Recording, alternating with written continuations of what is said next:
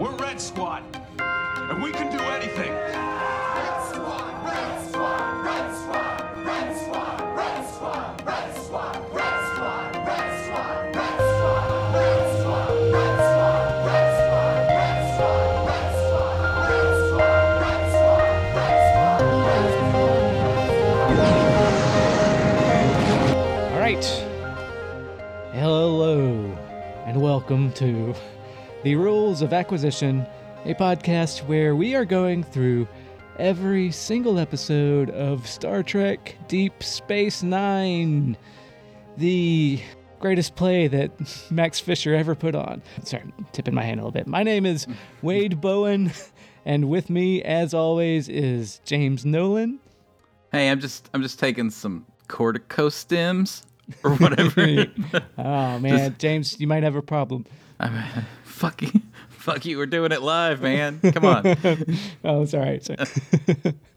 And Hugh Crawford. Oh, hey. I'm sorry. I was thinking about seeing the face of God when the sun rose. So got distracted. Just that once a month, though. All right. Yes. That's what she said. Yeah, we're talking about an episode called Valiant. Yes. This is episode 22 of season 6. It originally aired May 6th, 1998. Here's the description from IMDb. Jake and Nog's runabout come under attack from the Jem'Hadar and are rescued by the Valiant, a ship manned by Red Squad, an elite group of young Starfleet cadets. This is a dog shit episode as far as I'm concerned. This is nobody. I don't like this episode. I had fun with this episode. No, it is not a good episode. I will say, for all the flack I may have given some people, I will say that, you know what? Jake is the best actor in this whole episode. Yes, I think Sirach is doing some good work here. Yeah. And Nog is fine. It turns out that when you give him back-to-back episodes, he gets better. I actually think he's good for what he does. For what he's needed. Yeah. In this episode, I think he's just. I'm not trying to shit on in this episode. Let me say one weird thing about Jake, and the Sirach as an actor in this whole episode. It's a little bit weird because he physically looks like he could beat the shit out of anybody he's in a scene with, and they're all supposed to like lean in on him and sort of intimidate him. But physically, he's 2 feet taller than everybody else, just like in general, like thicker. Like he looks like he could do more push-ups than the captain of the ship. Yes. And here's Bobo Ben Affleck trying to like scare him, and it's just like, who fucking like? Yeah. I don't know. Yeah. There was such a weird. It almost had this. Like, was he the hero? I mean, I know that he was right, but I mean, it almost is like those old. Like movies in the 60s and 70s that are just like, let's put Steve McQueen in a movie. And you're just like people, and you're like, nobody, there's no way that any of the villains have any real leverage or chomp over Steve McQueen or Jodon Breaker or whoever. This is a messed up episode for that exact reason. Right. The biggest concern is like, not will Jake and Nog survive? I was like, how are they going to get him out? And then it's just like, oh, the one thing. It's just blind luck.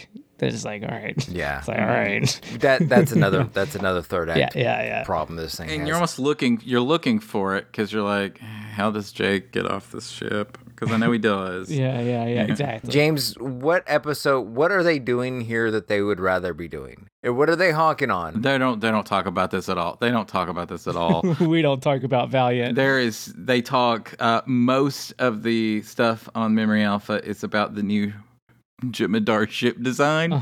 You mean the Star Destroyer? And how that came about. Oh my God. Yeah. Aaron Eisenberg's a big fan of this episode, as he would be. He believes it's key to the Nog arc. It's good for Nog, I think. Yeah. Nog's fine in this episode. Jake's fine in this episode. Really? Are we really that sure that Nog learned a lesson in this episode?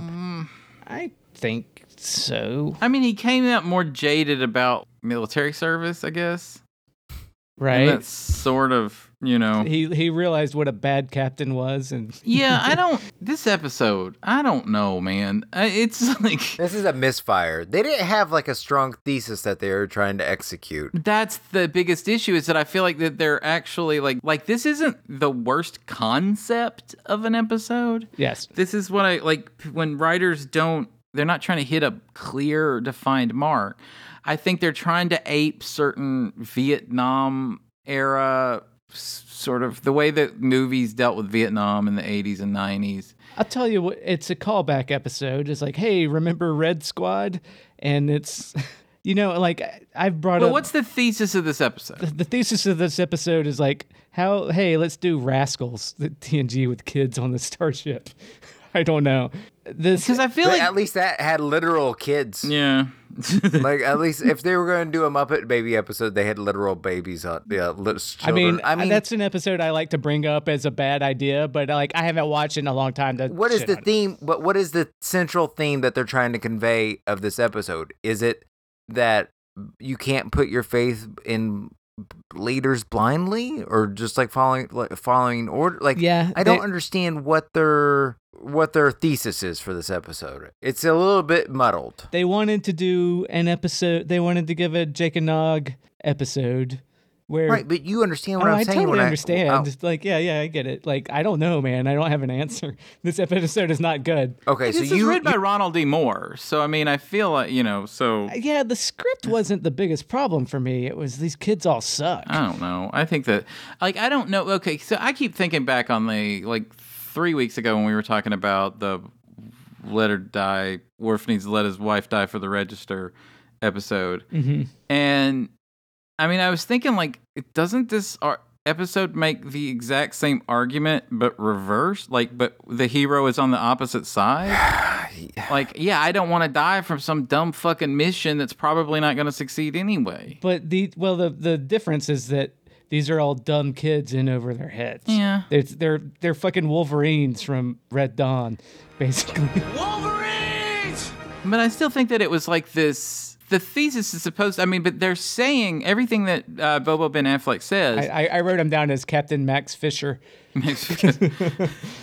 But like everything that he says is something that a captain would say to rally troops. Like his mission, like everything. Oh, we don't get just one rousing Yeah, speech we get multiple, in this yeah. bullshit episode. We get two rousing speeches. And all of his justifications to Nog and to Jake and to everything are things that, I mean, I guess that it's a commentary on what? Like, is it That's right. that this kid is this? Don't take trucker speed while you're a I captain of a think ship. it was like that, or these kids were playing at adults. But I mean, I don't know. They're saying the same shit that any other Starfleet captain would be shown in this kind of situation. So I don't. Right. Well, they didn't start with themes that they wanted to explore with this episode. Maybe that's the problem. They started with like, oh, what's a story we can tell?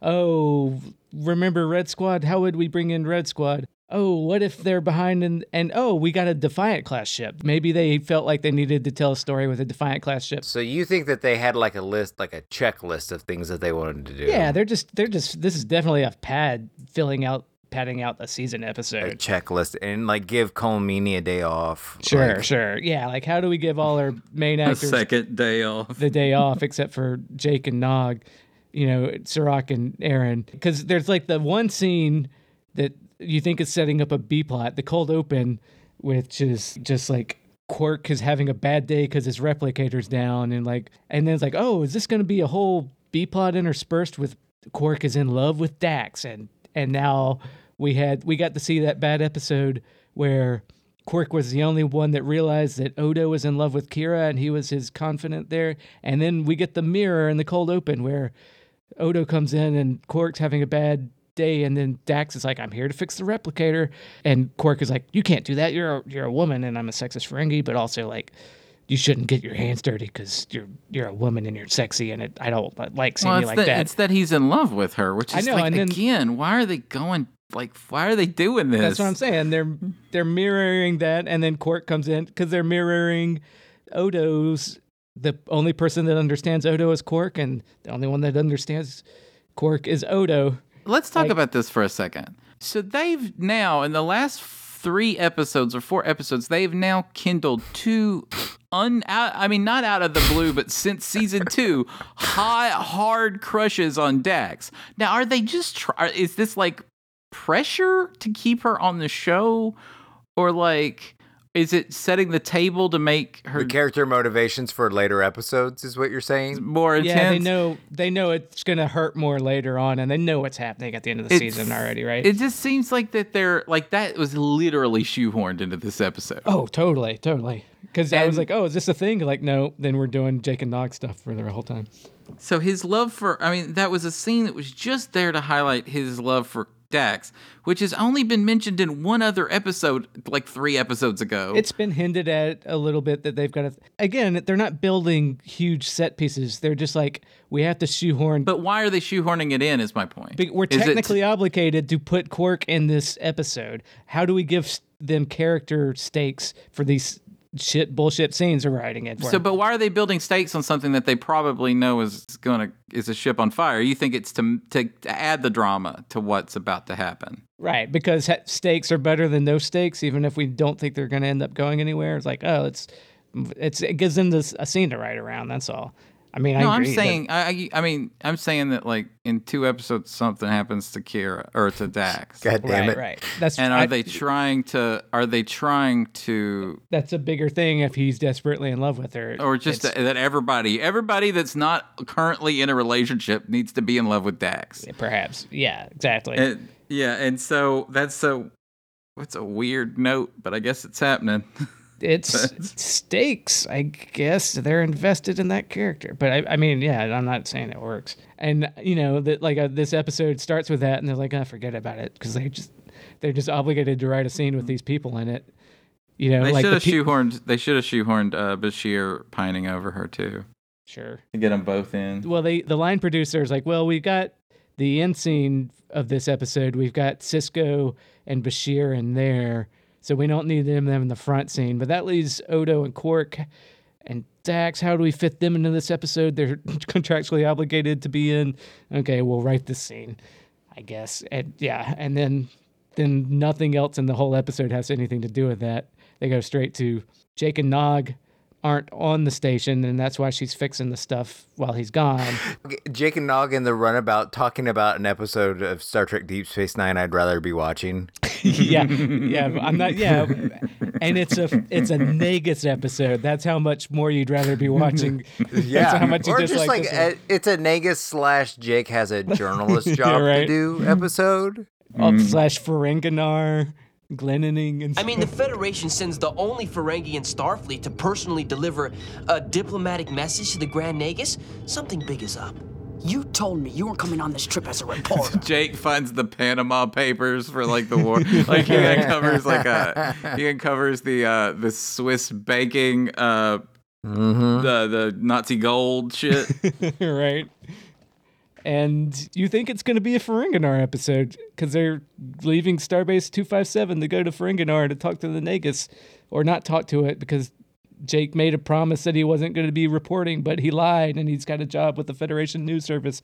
But they're leaving, and then all these Jem'Hadar are going to destroy the Starbase, I guess, because that's the Starbase that we've known that's not Deep Space Nine. And then they're smart enough, like, we're on a runabout, we can't help, let's get the fuck out of here. And then they get one Jem'Hadar cuts off from the attack squad and chases them, and they get chased deep into Dominion space away from the Federation, so they're fucked.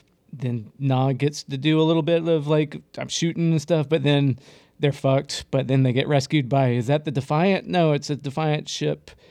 It's got another code. It's the NCC 74.210, the Valiant. What is that? And we learn that it's Starfleet Academy ship that's been stuck behind enemy lines for 8 months. And it's Red Squad and acting Chief Petty Officer Dorian Collins and Tim Waters, Commanding Officer Captain Max Fisher. One of those assholes is actually the same actor that was in the first Red Squad episode. Oh, yeah?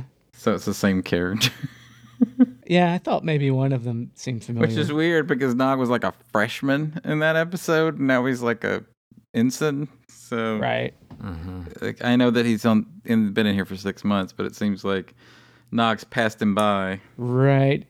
Yeah. Well, they've been in there, for 8 months, and they've all got battlefield commissions because Captain Ramirez got killed and made the guy acting captain, and he's raised everybody else up by battlefield commissions.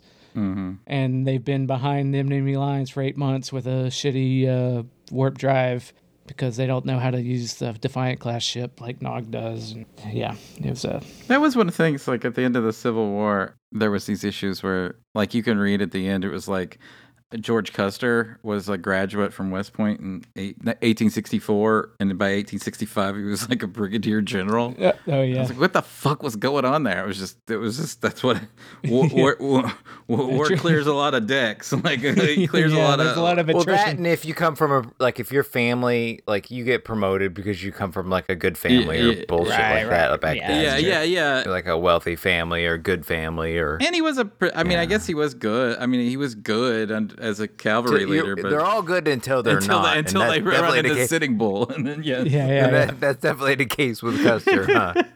yes. And a bit with Captain Jesse Waters here. It's like he's a shithead. Yeah, they've been. Is he? He really, like, that's the thing, is that they don't go. That's the problem with this episode.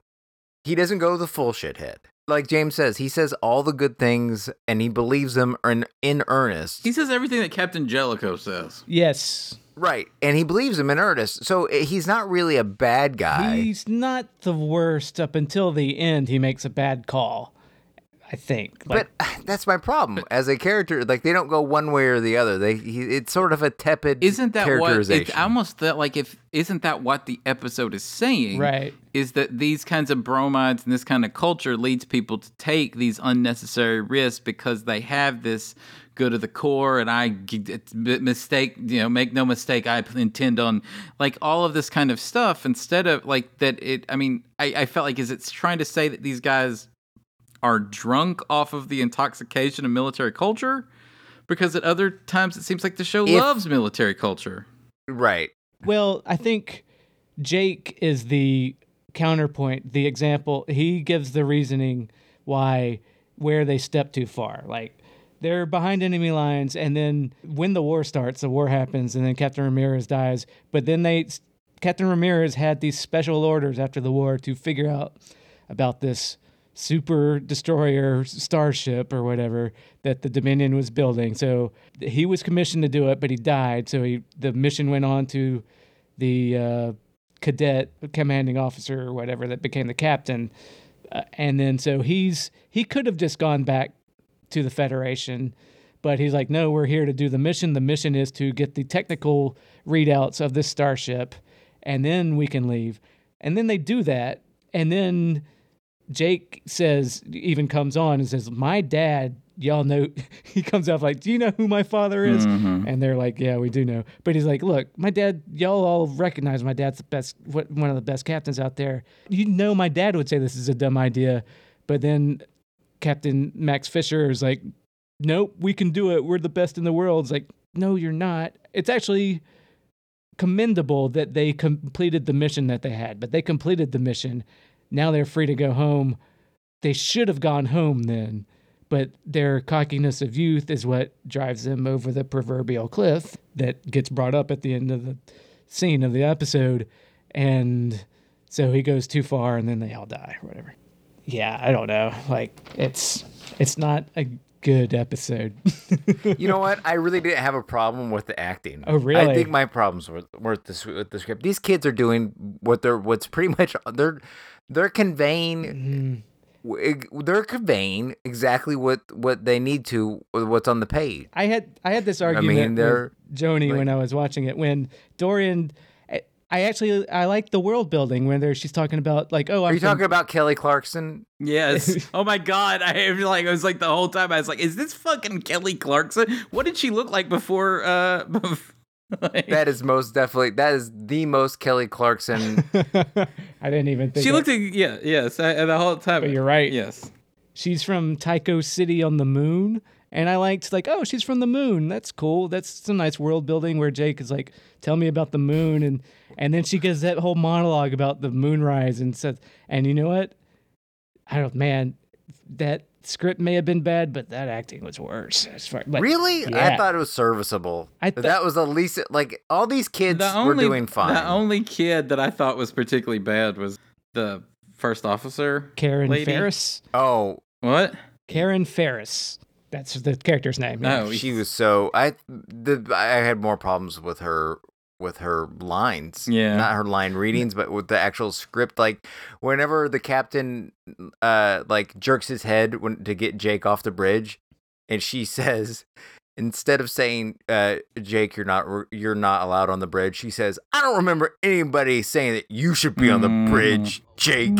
I don't remember anyone inviting you to the bridge. I'm like, well, Yeah. that's not getting him off the bridge in a That's- that's just being snotty to him. That's some Saved by the Bell acting. That's is what on it is. that's on the page.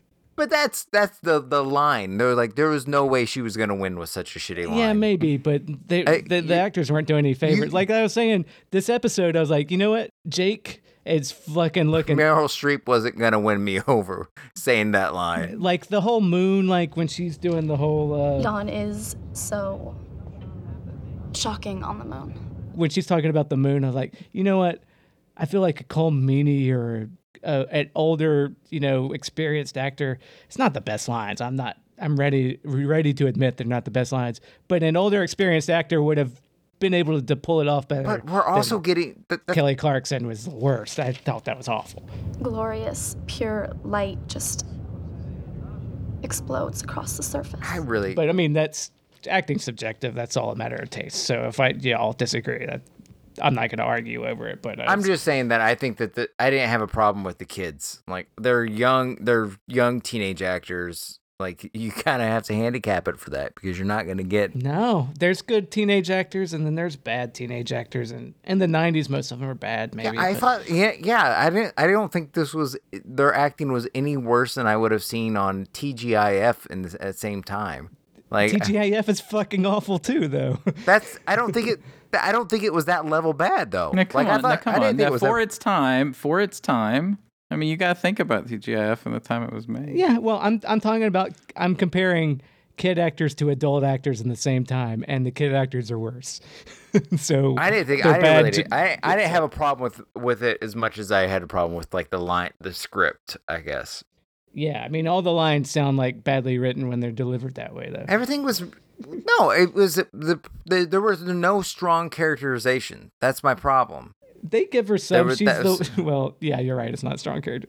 She's the one that misses home and is crying about it. And then Captain Jesse Waters is like, That's an emotion, that's supposed to move the plot along, but it's not like strong characterization. It's well, not. I mean, it's not weak either. It's what the character's going through. But it doesn't inform her character. Is what I mean by strong characterization. Like I don't know, other than a bit of backstory. I mean, I'm agreeing with you, but I think that you're supposed to think that her arc is that she's weak and that she's the most childlike, but because of the cult of like military culture that set in on that ship, because the whole point is at the end she refuses to believe that Boba Ben Affleck was a bad captain or made the wrong call. Right. And so there's something about like the brainwashing of a cult of personality or a cult of, just I think it's supposed to be treating that these kids bought in. right. I mean, I seriously think that it's supposed to be a critique on military culture. I I think there's definitely a critique of the cult of personality. I think it seems to have like a haphazard critique. Yeah, is what I yeah. guess. Yeah, I guess my critique of the acting goes back to when I call them. They all felt like actors in a Max Fisher play. That's what every line reading by every one of these kid actors felt like. Which, when in Rushmore, feels fine because it's supposed to be kids performing in school. I mean, I'm pretty sure that none of these actors were kids, by the way. I'm just saying neither was, Yeah, okay, so for instance, Waters. Let's say this came out in 1998 and I was 19. I was 20 in 1998. He was born in 1973. So he would have been 27. Wow, a little Ralph Macchio, huh? So he was 27. Ferris was born. Okay, so Ferris was legitimately young. She was born in 81. So they're just bad I'm actors.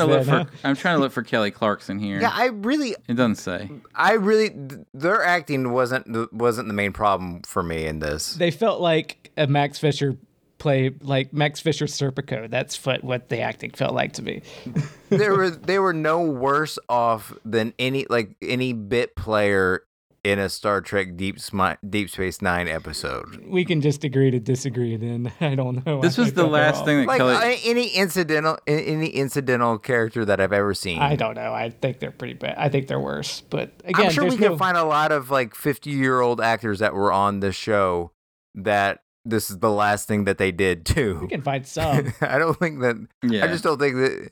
I think there's a lot. We just have to agree to disagree because I thought they were fucking awful performances. I don't think they're good performances. I don't think that that's what was the problem with the episode. I mean, it's hard to say. It was my biggest problem with the episode. But, they're written as kids in a situation. I don't know. Maybe that was I don't know. I'm trying to look for any information about what happened to her after this episode, and she just kind of disappeared. I don't know if she's alive or dead. I don't know. Now I'm like, We're worried about her now. I'm like a little bit. Yeah, I kind of want to know where she is. And I couldn't help but laughing at their cargo short pajamas the whole time. It's very 90s. Yeah, they were so ill-fitting Yeah. too. They were. 'Cause They looked like they were. Right? Because they had to update the cadet uniforms since First Contact. They're the new uniforms, except not gray shoulder pads are colored, right? Yeah. Yeah, and they all have this, I guess that the red, whatever they're called, red whatever. Red Squad pins. Yeah, so they all have those pins. Yeah, I'm sorry. I'm worried about my lady. I hope she... She must have changed her name. Or maybe she actually is Kelly Clarkson and changed her name to Kelly Clarkson. Lines up. Yeah. Yeah. 98, she disappears. 2002? Is that the first season of... Sure, she goes through a transformation. Yeah, she goes through a transformation. So, yeah. Nog gets made chief engineer and lieutenant commander. Does he get to keep that rank? I don't even know. I don't think so. When everybody that gave you the rank got blowed up, I don't think you get to necessarily keep it. That's probably true.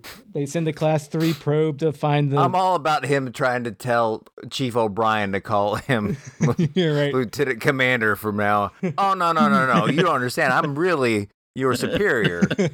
All of a sudden, I don't foresee that happening or going over well. Yeah. Probably not. Now he's like, man, if fucking Captain Waters didn't die and didn't foobar the mission, maybe I would have been able to keep that rank. Technically, a flag officer can strip someone of a battlefield commission. This was on trivia. This was this was where Memory Alpha was for this episode. Sure. So, but it is not a practice of modern day naval practice. But Ronald D. Moore said he was using the 19th century naval practices or rules of conduct. So, Oh my God. That Horatio Hornblower shit, that's Star Trek, right? Mm-hmm. But but if you're making this shit up as you go along, you don't have to use anything 19. You just make up the stuff to serve the story. That's probably what. That's why it's more fun to get battlefield commissions for everybody, right? Yeah. I'm trying to figure out where I even saw that, but I don't. They also spent a lot of time talking about how similar this episode is to the Star Trek the movie, the motion picture. Oh, well, they still a bunch of it is all cadets and stuff, right? Yeah, cadets and shit, and then they have this asshole leader, and then they get fucked up, and then they gotta Right. He's taking meth the whole time to stay awake. Yeah. Or Cordafin stems for 2 months. And doing improper things that led him into jail. I was talking about Captain Waters, but yeah, I was talking about his yes, Mr. Seventh Heaven. Boy. Yeah. We usually save that kind of talk for our book club. Yeah, we like to keep all our incest talk over it.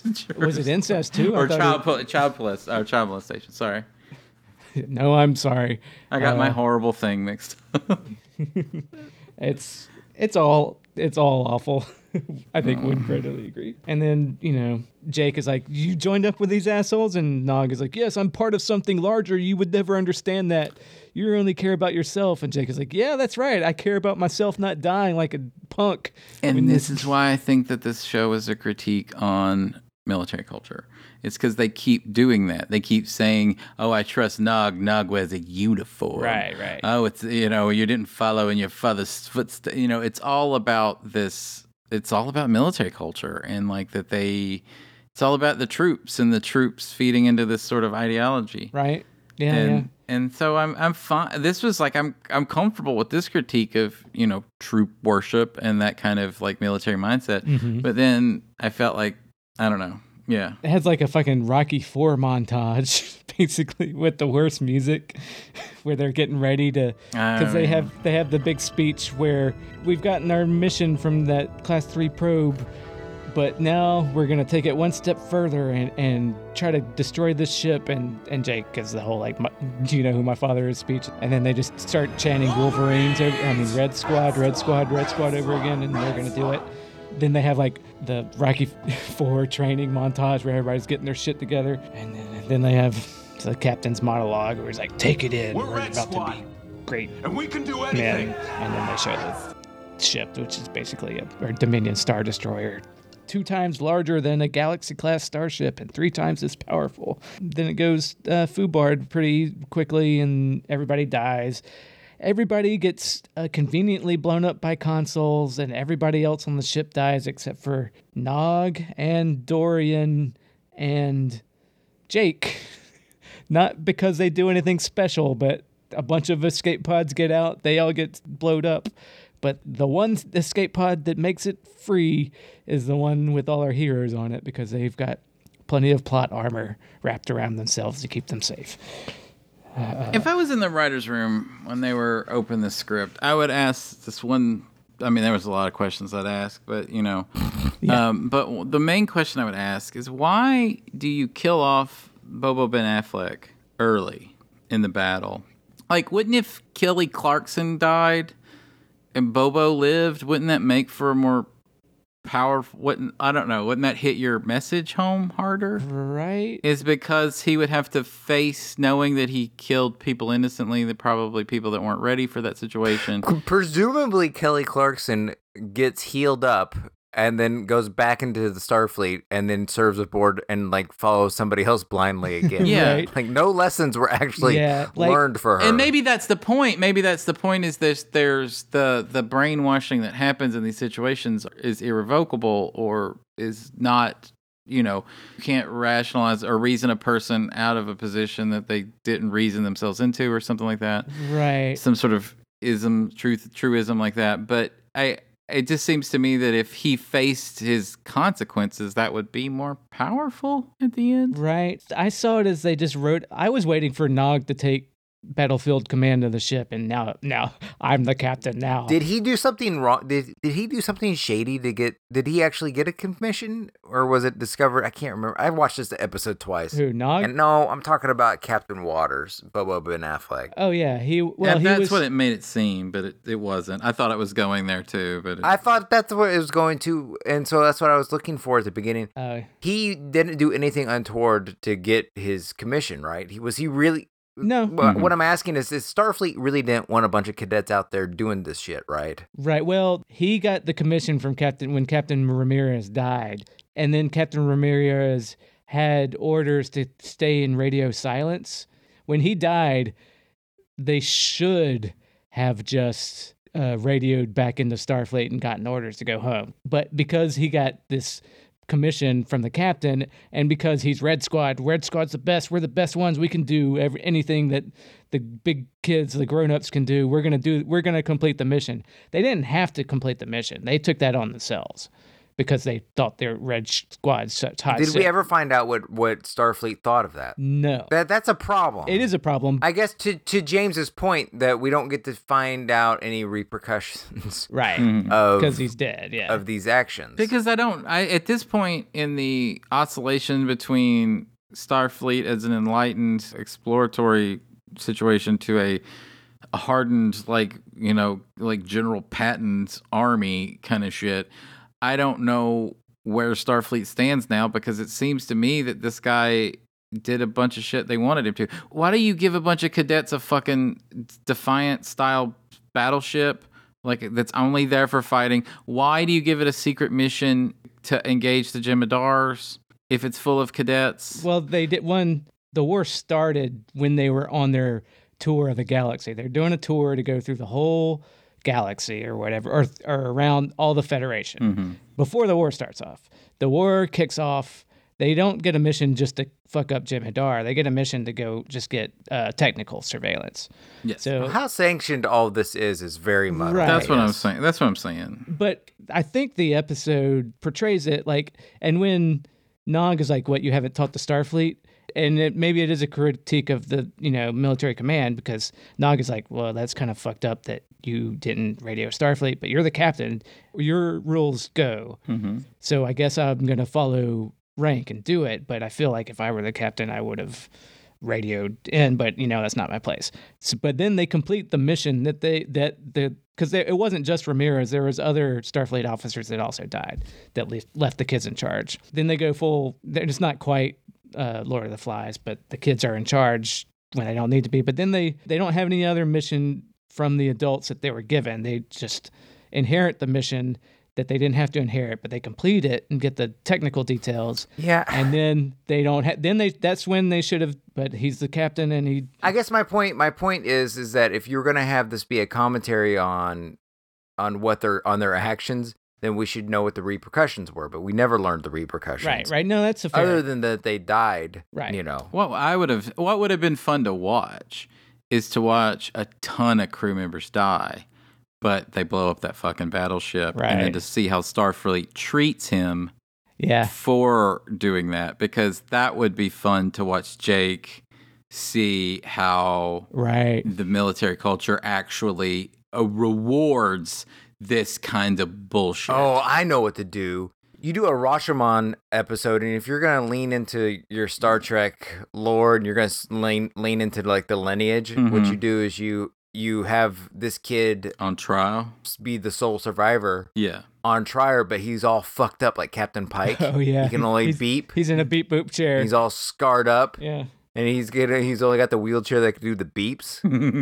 That's what you do. And you think everybody's dead, and then because we have to keep them alive, like in the third act reveal, you learn that Jake and Nog actually survived because, Right. yeah, that's I don't know. Something. yeah, I don't know how Star Trek feels about the actions. right. I don't It's- either. Yeah, like in the third act, you could say that maybe they're making the comment about military, but though in the third act when they get out and they get rescued, they're the only ones. They're in sick bay. Bashir gets his requisite time in, and so does Cisco. I didn't hate this last scene actually on the paper either. But if your big complaint is that you're unsure about the themes, everything you've said, that still rides. But I didn't, because the main thing is it switches to be all about this hero worship and this kind of fascist kind of like, no, he was a great man. He was a great man. And that because then the cold open leads in with Jake and Nog talking about, oh, you said you wouldn't write about this. And then at the ending, it's bookended by Nog asking Jake, are you going to write about this? And Jake says, well, you know what? I probably am. And then what are you going to say? And he's like, well, You report and let the people decide. here's what I want you to say. Say that it was a good ship and it was a good crew. And it was, but they made a big mistake, which they did. And they put their faith in this captain who led them over a cliff. And then Dorian is I like, thought that was so dumb. I didn't hate that. But then Dorian speaking up. I think that you should present both sides. I think your story, Jake, needs a big dose of both sidesism. Well, then that's what Dorian Collins is there for, because she's like, no, he was a great man. He was a hero. And it's like, well, maybe he was a great man, but he was a shit captain. And I like that line. Because he was a bad captain, and then her whole like, if he was a bad captain, it wasn't his fault. If we failed, it was because we failed him. And they're like, girl, you crazy? I agree he's a bad captain, but why is he a bad captain? Like, what does the episode, because he doesn't listen to Jake Sisko? It seems to be. No, because he lets his pride and his hubris lead him above mission parameters and above making the right call. But I guess mission parameters were awfully foggy. Well, because he made it, because we got the mission parameters straight from him. But the ones he gave us, he gave us clear parameters, which were just to get the technical readouts, and then. But Wade, he's the one telling us this. Well, is my point. I'm just saying is that we never hear from Starfleet that he oversteps. That's true. his He bounds. could have made that up. That's what I'm. But by his own admission, that's what the parameters were, and then by his own rules, he went above what the parameters were. So I can only assume that those were the legit mission parameters that Ramirez was given, because he says we did it, but then we're going to do more because we're Red Squad. And Jake is like, you can't do that. That's a bad idea. And he's right. I think the episode sells it as like, that's something that Sisko wouldn't even do. And it's also bad because if they die, if nobody survives, then they can't take the intel back, which the whole point of the mission was to get the intel to go, because your dick gets hard and you think you can do one better and do what nobody else can do. You're going to go off mission and put the mission in jeopardy by not coming back at all. That's a bad choice as a captain, and that's kind of what I feel like Nog feels about it. So this was a bad egg situation. Yeah. Ben Affleck was a bad kid.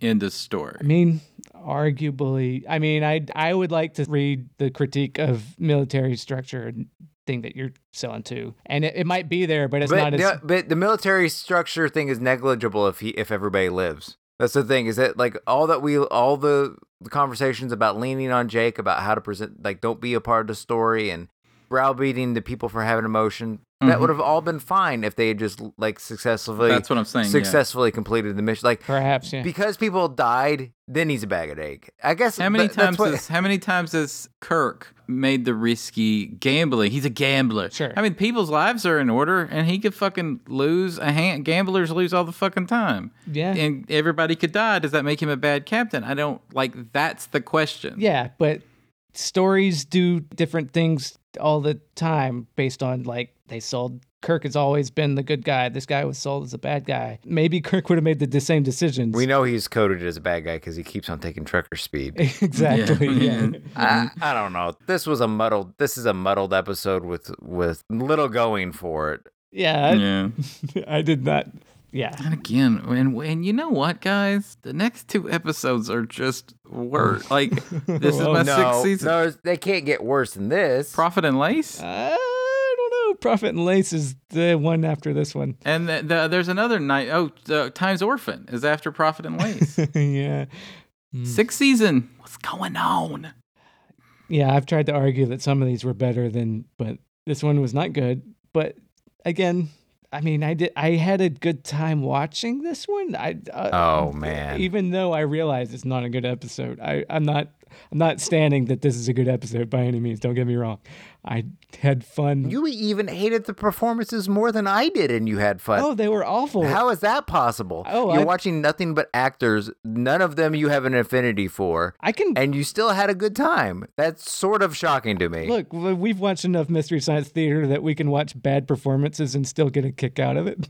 Well, are you saying that you liked it in like The Room? Like you liked it, like you liked The Room? In a way, I was laughing when she was doing that Mars monologue. I was like, man, this is some bad acting. Like, it wasn't the script that I was laughing at. Yeah, like, in a way, I was laughing at it, but not because of the Room is bad in every way, you know. The Room is, if The Room is bad, then how come I could watch it every day? That's what I always say. That's what I'm saying. But yeah, I mean, that's the I point, get what you're right? saying. Yeah. I think, but yeah. Like, as far as like bad teen TV, or, you know, I watched a lot of Saved by the Bell. That shit's awful too, but I didn't. It sounds like you wouldn't like this episode because it had a bunch of teens in it. Is that your... No, like, it had a bunch of bad teen acting in it. Because I think this episode could be amazing from its pitch. It's just that, like, it's just the most unfocused thing I've ever seen. I do think it could have been a lot better if it could have been written tighter, and it could have had better performances. You're right. I think that one of the things that I've noted that's going on is that I think it's pretty clear Ronald D. Moore wants to write for another kind of show, and he's not there yet, and I don't think he has a clear... That might be my main beef with a lot of what we see this season. A lot of these episodes want to be something else other than Star Trek. Yeah. Like my favorite episode this season might be the Little Ship episode. Oh, well, wait. 'Cause Come on. There's 2 different episodes that you've got the best Star Trek episode ever. Well, I'm talking about from a Star Trek perspective, not Yeah. from like a storytelling Yeah. perspective, because it is the most Star Trek. The Little Ship episode is the most Star Trek episode, Yeah. where people they're good at their day jobs and they work as a team and it's fun. Mm-hmm. You know, it's not an incredibly high bar to set, but these episodes are not doing that at all. To work this into the theme of our original theme of our podcast, maybe this is now you're seeing the downside of a transitional period. Oh, yeah, you know, yeah. like this is a transitional relic, and then this is what you get when you have the superstructure of a hokey churn 'em out production, but you're starting to have the writer sensibilities of more complicated things. And so it leads you to this kind of like muddled mess where you have the wrong crew for the wrong type of ship, to use an analogy. Everybody's kind of working against each other. Yeah. And everybody, I don't know, everybody, but it's still... Yeah, I agree. I think you're a little quicker to say it's a failure. This writer's room is incapable of doing what it wants to be doing. I think it's struggling. I'm not saying they're incapable. They wrote 2 great episodes this season. I'm just saying that, like, compared to last season or the last 3 seasons, this is... Yeah. I mean, if you drop those 2 high grades, this is as bad as season 2. I don't know. And so I mean, it's a massive regression, I feel, and I'm trying to figure out why. And it's not because they're not doing, like, they're not going back to doing like we're joking because the Little Ship episode's the best thing, but it's the most innocent and old, sort of quaint thing for them to do. But these episodes about like these critiques of military culture, or critiques of religion and like faith and all these sorts of things, I just feel like I think you calling them critiques are being generous. I think it's just because I think you can see that stuff in there. I mean, I think that they're trying to honk on, but I think that that's what this episode is about. I mean, I think you could see it in there. I don't know if that's what I don't know if it's that clear that that's what this episode is about. I think I'm with you on that. But I'm not disagreeing that it's not that too. I just think it's... How does a writer write something without a theme? They're just writing around plot. They're pitching... Now, who does that? Fucking people in 1997. Star Trek does it. That's all I'm saying. I guess who does that is a good point. I think that's like at this point in that... Why did they write, Beverly fucks a ghost? What were the themes they were trying to explore? I think that episode had a theme. I don't know, but I could probably pick out a theme. Yeah, and you picked out a theme in this that is probably as strong as Beverly fucks a ghost. But no, I think it's in Congress. I think they're trying to write at it, but it's nebulous and A-Ford, and I don't think that any one of them knew how to make the decisions to do that. How to attack it. Yeah. Like, I think they want to do that. That's what I'm saying is that you were saying that I don't think they're writing with themes. So I was like, who does that? I'm giving them the benefit of the doubt that they're trying to. Right. I just think that they're not writing as focused around theme as you want them to. Then what is this episode about? I think it's there. Why do you watch Star Trek at all? I'm agreeing with you that the themes are there, but I just don't think that they're, maybe because they're doing these in 2 weeks, they haven't been able to massage the themes into them as strongly and enough as they do with, like, say, in The Pale Moonlight or something. This seems like an episode that you compose around a theme. I don't know. Maybe not. I don't know.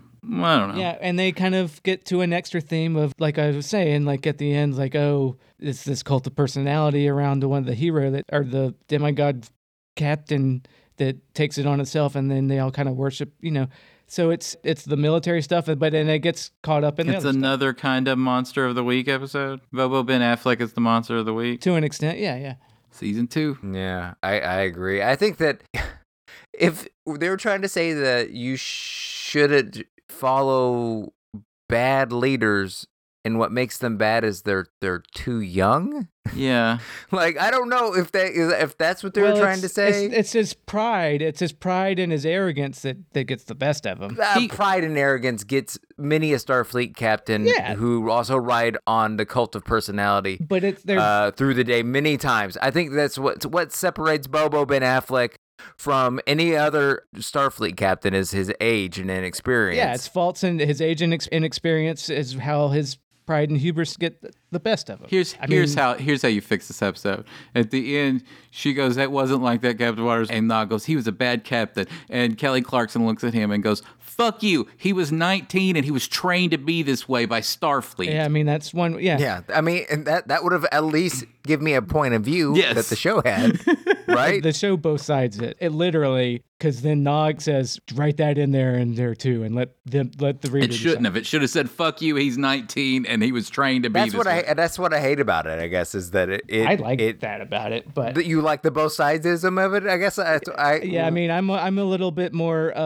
Y'all are both more to react strongly to anything that Riggs and more both sides than me. That's probably just a fact. I don't know why you write without. Well, I don't know. and the difference between this and season 2, he's the monster of the week, but there's also coded into it, and it's not as overt or as clear as it could be, but are also the critiques of military structure and stuff, which you don't get in season 2 of Deep Space Nine. So I mean, I don't know if there are really that critiques of military structure. Yeah, I don't. I mean, maybe they don't. Because I don't the know. whole series rides on military structure as like to function and work. That's my point. Is that I feel like that this. You're right because you're making a bigger picture thing. My point. That was the thing. Is it seemed like this episode was saying that all the Jake stuff. He doesn't wear a uniform. You can't trust Jake because he's like a journalist, Right. or whatever.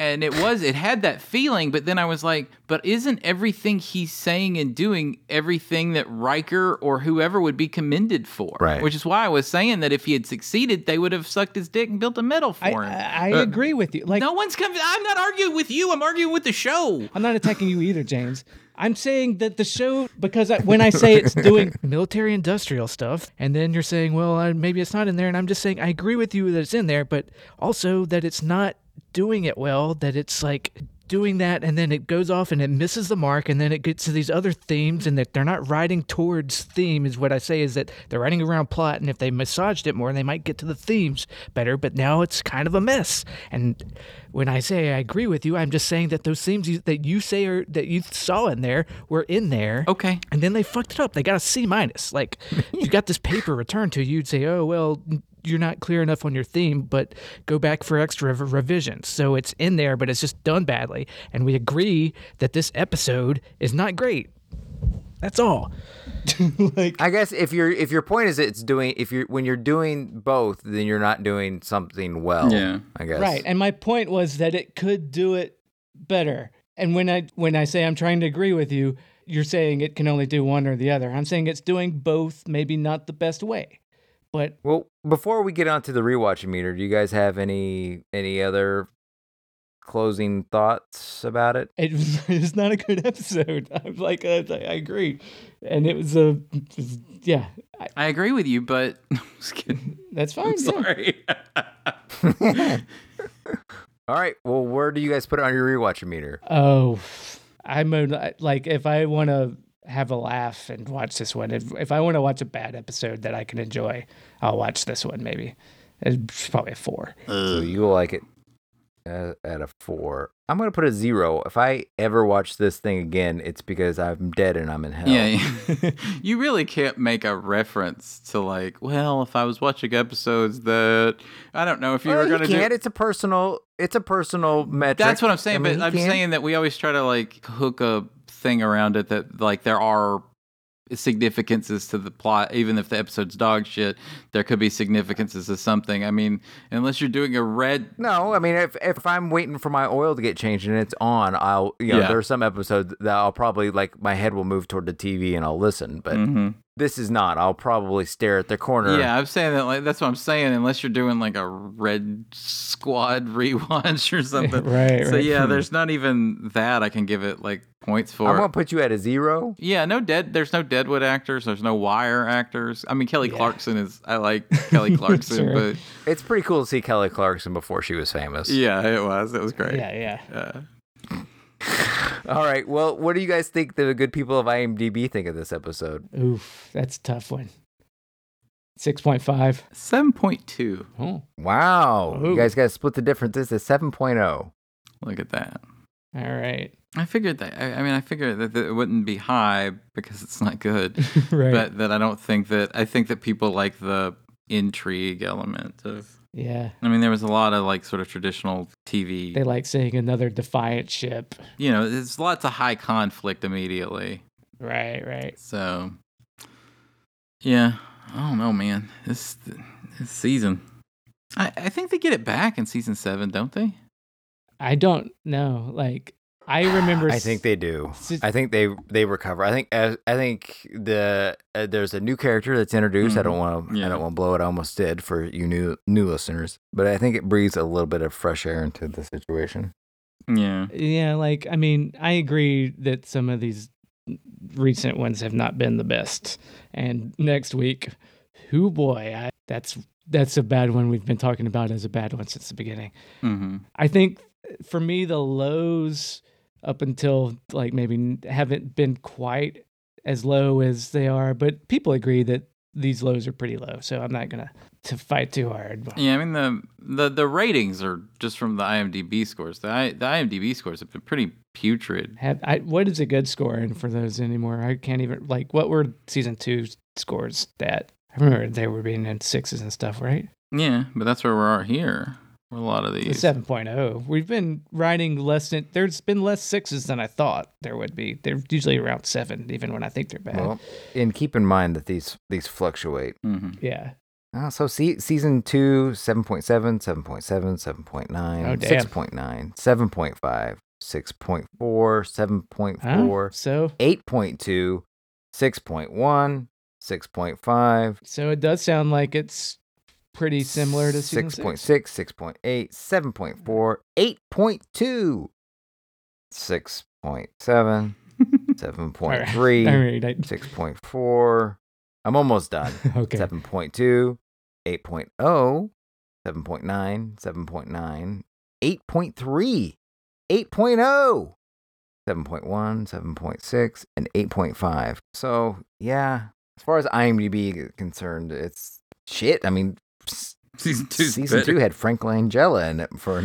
Oh my God! Go. Yeah, those, All right. and one of the cast members of Wings for an extended role. Steven Weber, yeah. Yeah, because it started off with a big multi-part epic. Right. Oh shit! It has Blood Oath is in season 2. Blood Oath is in it. The Wire is in it. Yeah. Yeah, none of Oh my those. God. Well, y'all didn't like The Wire as much as people do. Blood Oath we liked, but that was like the canon film. I would like one of these to turn into a canon Yeah, film. Yeah, people love The Wire. Yeah, people do. It's a Garrick episode. There's not a lot of Garrick episodes that don't get a high rating. Yeah. Yeah. So I mean, it's I don't know. I feel like it puts a narrative structure on our podcast. I feel like we're down and it's like, do they pull it out? Does the cast love, do the hosts end up loving the show, or you know what I'm saying? It's like, are we at our Empire Strikes Back moment in our podcast right now? So Yeah. I don't know if it gets much better, but maybe it'll be steadier. It's been a bumpy ride. Maybe if we just can get The next. I mean, people like Ezra, don't they? I mean, they made her a captain in the books. It seems to be some sort of indication of popularity. Sure. Yeah, I mean, people might like it, but will we? I think we're a tougher crowd than a lot of the Star Trek fans out there. Maybe. Profit and Lace, though, guys. Yeah, nobody Prophet and likes Lace, that one, though. Profit boy. and Lace and Times Orphan. Back to back. Oh boy. Yeah. I don't even know, where does this end up? I mean, like, I don't even know, like, that. There's 2 more after that. Is that right? There's Sound of Her Voice I don't even remember that. and Tears of the Prophet. Probably there's big events happen. It's a season finale, right? Yeah. So, Yeah. Oh, yeah. It's the thing where the thing happened. Ducat comes back and does stuff. Yep. Okay, well, Wade, do you want to have everybody? Yeah. So if you love this episode or disagree with anything we've said, give us a call and tell us about it at 917-408-3898. Shoot us an email at kickersofels.com. Anything over there, you can do that. And if you want to support the show, go to our Patreon at patreon.com/kickersofels, where we have a bunch of other content for all sorts of things. And check out all the other podcasts we do, like the Hashish and Superiority and whatnot. Yeah, do all the shtick that everybody wants you to do. Awesome. Well, thanks again for joining us for an episode of The Rules of Acquisition. We hope you come back next week and join us as we go through another episode of Star Trek Deep Space Nine. For Wade, James, and myself, 3 to beam out. This has been an ROA podcast. Do you know the cunt weasels that run this show have a call-in line? It is pretty amazing, but you may not yet be ready for its awesome amazingness.